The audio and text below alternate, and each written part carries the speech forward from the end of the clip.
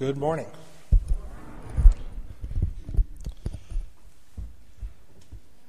Many of you know that I've lived most of my adult life in Pennsylvania.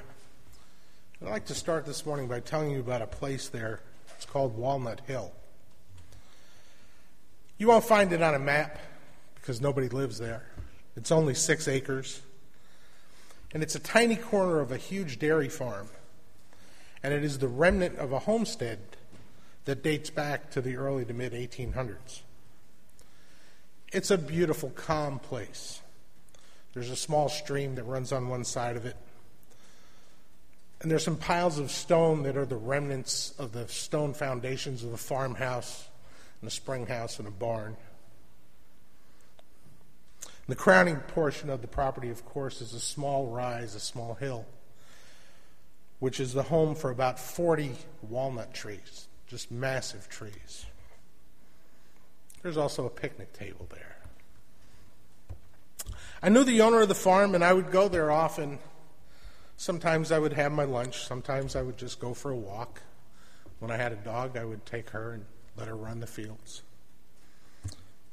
I would go there when I was happy, and I would go there when I was sad. And I would go there when I had troubles and I needed a place to think. I felt connected when I was there. I felt calm there. It was a spiritual place.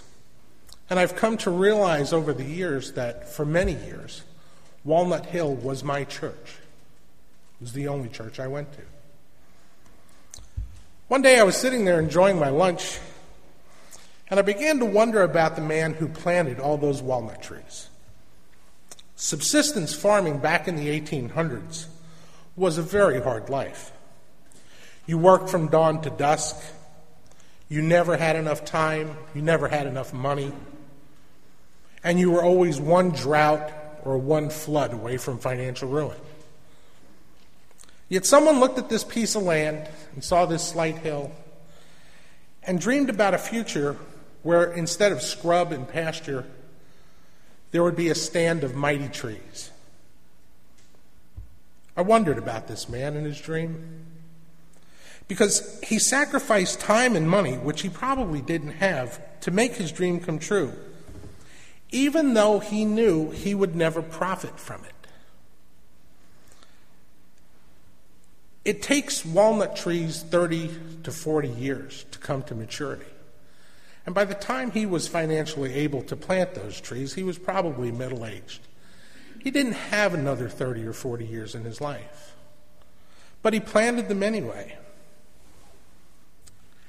Not only that was he not going to profit, but he had to trust that his dream would live on, that after he was gone, others would see his dream and share in it. And they would see that it was important enough so that they would become keepers of his dream, making their own sacrifice to keep his trees alive. It was a simple dream, a stand of walnut trees. But he sacrificed and worked to see the dream come true, and when he was gone, his sons became keepers of the dream, and they too sacrificed. And generations passed, and many years later the farm was sold, and sold again. And each new owner instinctively saw and felt the worth of this dream, and they too became keepers of the original dream. The current owner knows that those trees are now worth a lot more as lumber than they are for raising walnuts. But he keeps the fence in repair, and he keeps the cows out, and he mows and trims the area. He keeps it nice. He's the one that put the picnic table there. He told me that when he walks that section of the farm, he can almost hear the laughter of the children that were born and raised on that tiny little piece of land. He sees the trees as an enduring monument to the hard work and sacrifice of the people who lived there so many years ago. The tiny farm of the 1800s has now grown to be over 1,000 acres, and the current owner sees himself as a keeper of the dream. Over 60 years ago, the dream began that was to become All Souls Unitarian Universalist Church. In 1948, a small group of people met at a hotel in Shreveport. And these people had a dream that they could form a church where free thought was not only accepted, but encouraged. This was not a small dream. We're talking about the Deep South in the early 1950s, a time where you were free to believe whatever your parents told you to believe, which was the same thing that their parents told them to believe. Back then, churches had the answers, as long as you asked the right questions. You could ask when, you could ask how, you could ask who. The minister of your church would be glad to help you with those. But you could not ask why.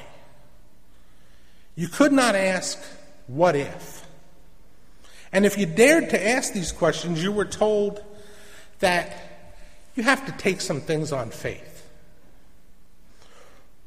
You were told you had to believe. And you were often told that some things are just beyond our understanding. And there certainly are things that are beyond our understanding. But the quest for answers shouldn't stop because somebody raises a Bible in their hands. The founders of this church dreamed of a place where they could be different. They dreamed of a congregation that facilitated the spiritual quest of its members. They dreamed of a church that had an open door and not a closed mind. They dreamed of a church that would educate their children, not indoctrinate them. They dreamed of a church where people of different ideologies, beliefs, lifestyles, and backgrounds could come together and find and celebrate the good things that they had in common. They dreamed of a church founded on principles, not doctrine. And through the years, this congregation went through growing pains. They had good times and bad times. But there's always been a core group of people willing to be keepers of those dreams. People who believe that what happens here is important, and important enough to sacrifice, to keep the dream alive and well and moving forward. And now it is our turn. We are the current keepers of the dream. It is our job not only to believe in this church and the principles that bind us together, but it is our turn to make the sacrifice to keep this dream alive.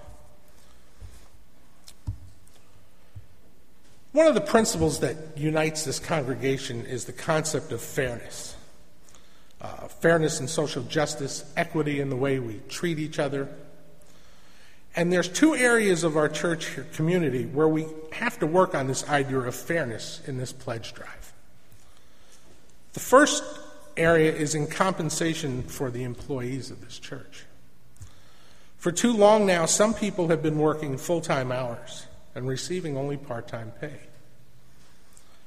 We cannot talk about fairness and equity in our lives and in our principles without living those principles here in our congregation. We are not a part-time church. Our spiritual journeys don't take place every other Sunday. Our spirituality doesn't take off 2 months in the summer, and we should not be running a full-time church with part-time wages. A while back, I attended a board meeting, and the subject of employee compensation came up, and it was a very good discussion. At one point, one suggestion was made that we could reduce costs by cutting the hours of one of the employees,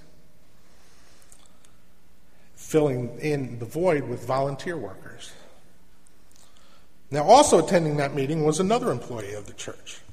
When she heard the suggestion, she told the board that if it came to that, she would volunteer to give up part of her salary to avoid cutting the other employee's salary.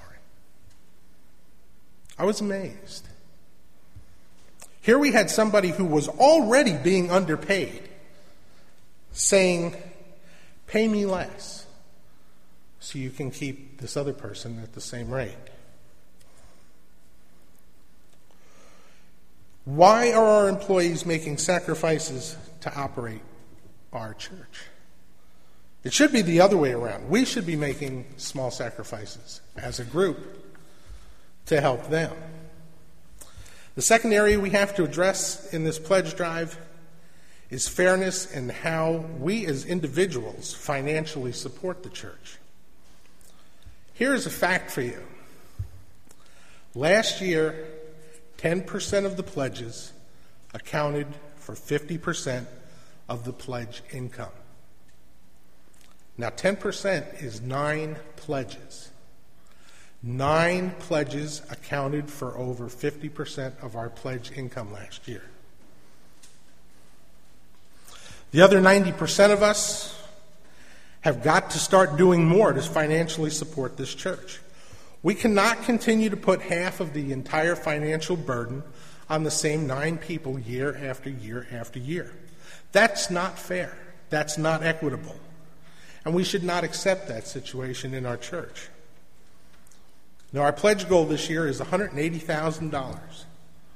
In order to reach our goal, we need a minimum increase of 26% across the board. Now, that sounds like a lot of money, but let's break it down a little bit. Half of the pledges in this church are $900 or less. $900 a year or less. Now, if everybody who pledges $900 a year or less would add $5 a week to their pledge, that would come to an additional $260, and that would be 26%, just a little bit better. $5 a week is all it's going to take if your pledge is already $900 or less. If you pledge $2,000 a year, that 26% is only $10 a week. We can do this. This is not $10 a week, $5 a week. These are not impossible sums. These are not huge sacrifices. This church is worth it. This church is worth these sacrifices.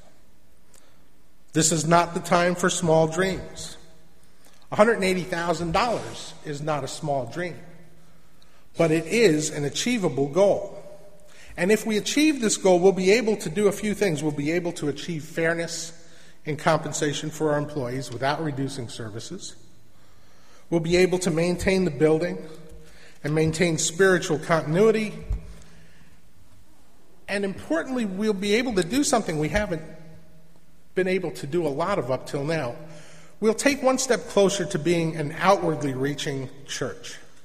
Church that not only tries to improve the lives of its members, but tries to improve the lives of all people in the community. So far, almost all the money we raise goes towards the maintenance of this church, paying our bills. There's not much left over. We're spending all our money and all our talents inward. We need to take care of all those things, but we need to go further. We need to spread the word. We can be true keepers of the dream. We can make this church be anything we want it to be. We can achieve any goal we want to achieve. But we can't do it by sitting on our wallets. Just like the farmer who planted those trees in Pennsylvania, we have to work hard to maintain what we already have. And we have to sacrifice further for the unknown future. The children we educate in this church are the All Souls version of those walnut trees. If they are to grow and thrive in the future, we have to sacrifice now. We may not be here to see the fruits of that sacrifice, but we need to do it because it's right. It's a part of keeping the dream that is this church. I like the idea that this church is held together by affirmations and covenants. Would you join me now? Would you please stand as you're able and repeat after me the following affirmations?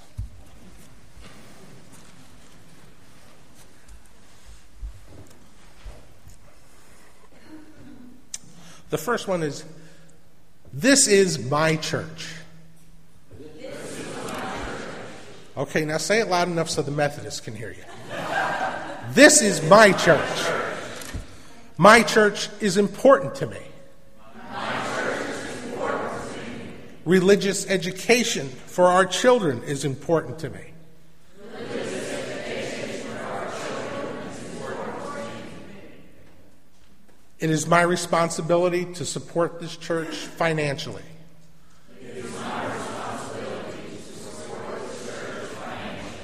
The dream of this church is my dream. I will be a keeper of the dream. This is my church. This is my church. One for the Episcopalians. This is my church. Thank you. Sit down.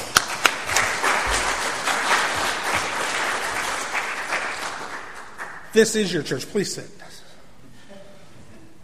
This is your church. You should walk through the doors with your head held high and a gleam in your eye, just as if you own the place, because you do. If you're a member here, you do, in essence, own the church. This is your church, and as one of the owners, you have the responsibility to contribute to the financial well-being of the congregation. The members of this year's Pledge Committee are Susan Bettinger, Claudia Harris, Jared Davis, Ron Thurston, Sarah Boswell, and Dexter Smith. It's kind of telling that 4 of the members of the Pledge Committee are also on the board of directors. They take this very seriously, and they're working very hard. After this service, a few of them will be out in the lobby there. We have pledge envelopes for you. If you haven't gotten one on your way in, please pick one up on your way out, like they said on TV. Don't leave home without it. It is important that you return these pledge forms by December 1st, because what happens is we're going to try to announce the results of the pledge drive on the 6th, and the Finance Committee has to have their budget for 2010 by the 13th. So we need a little time there. Please be generous, and please be on time. I think one of the reasons why I love this church so much is that when I sit here and I look out this window, I get the same peaceful feeling that I used to get sitting at that picnic table on Walnut Hill. I feel connected. I feel calm. I feel that I am a part of something that is bigger than I am, bigger than all of us together. There's one difference, though. When I sit here with you, I'm not alone. This is my church. Thank you.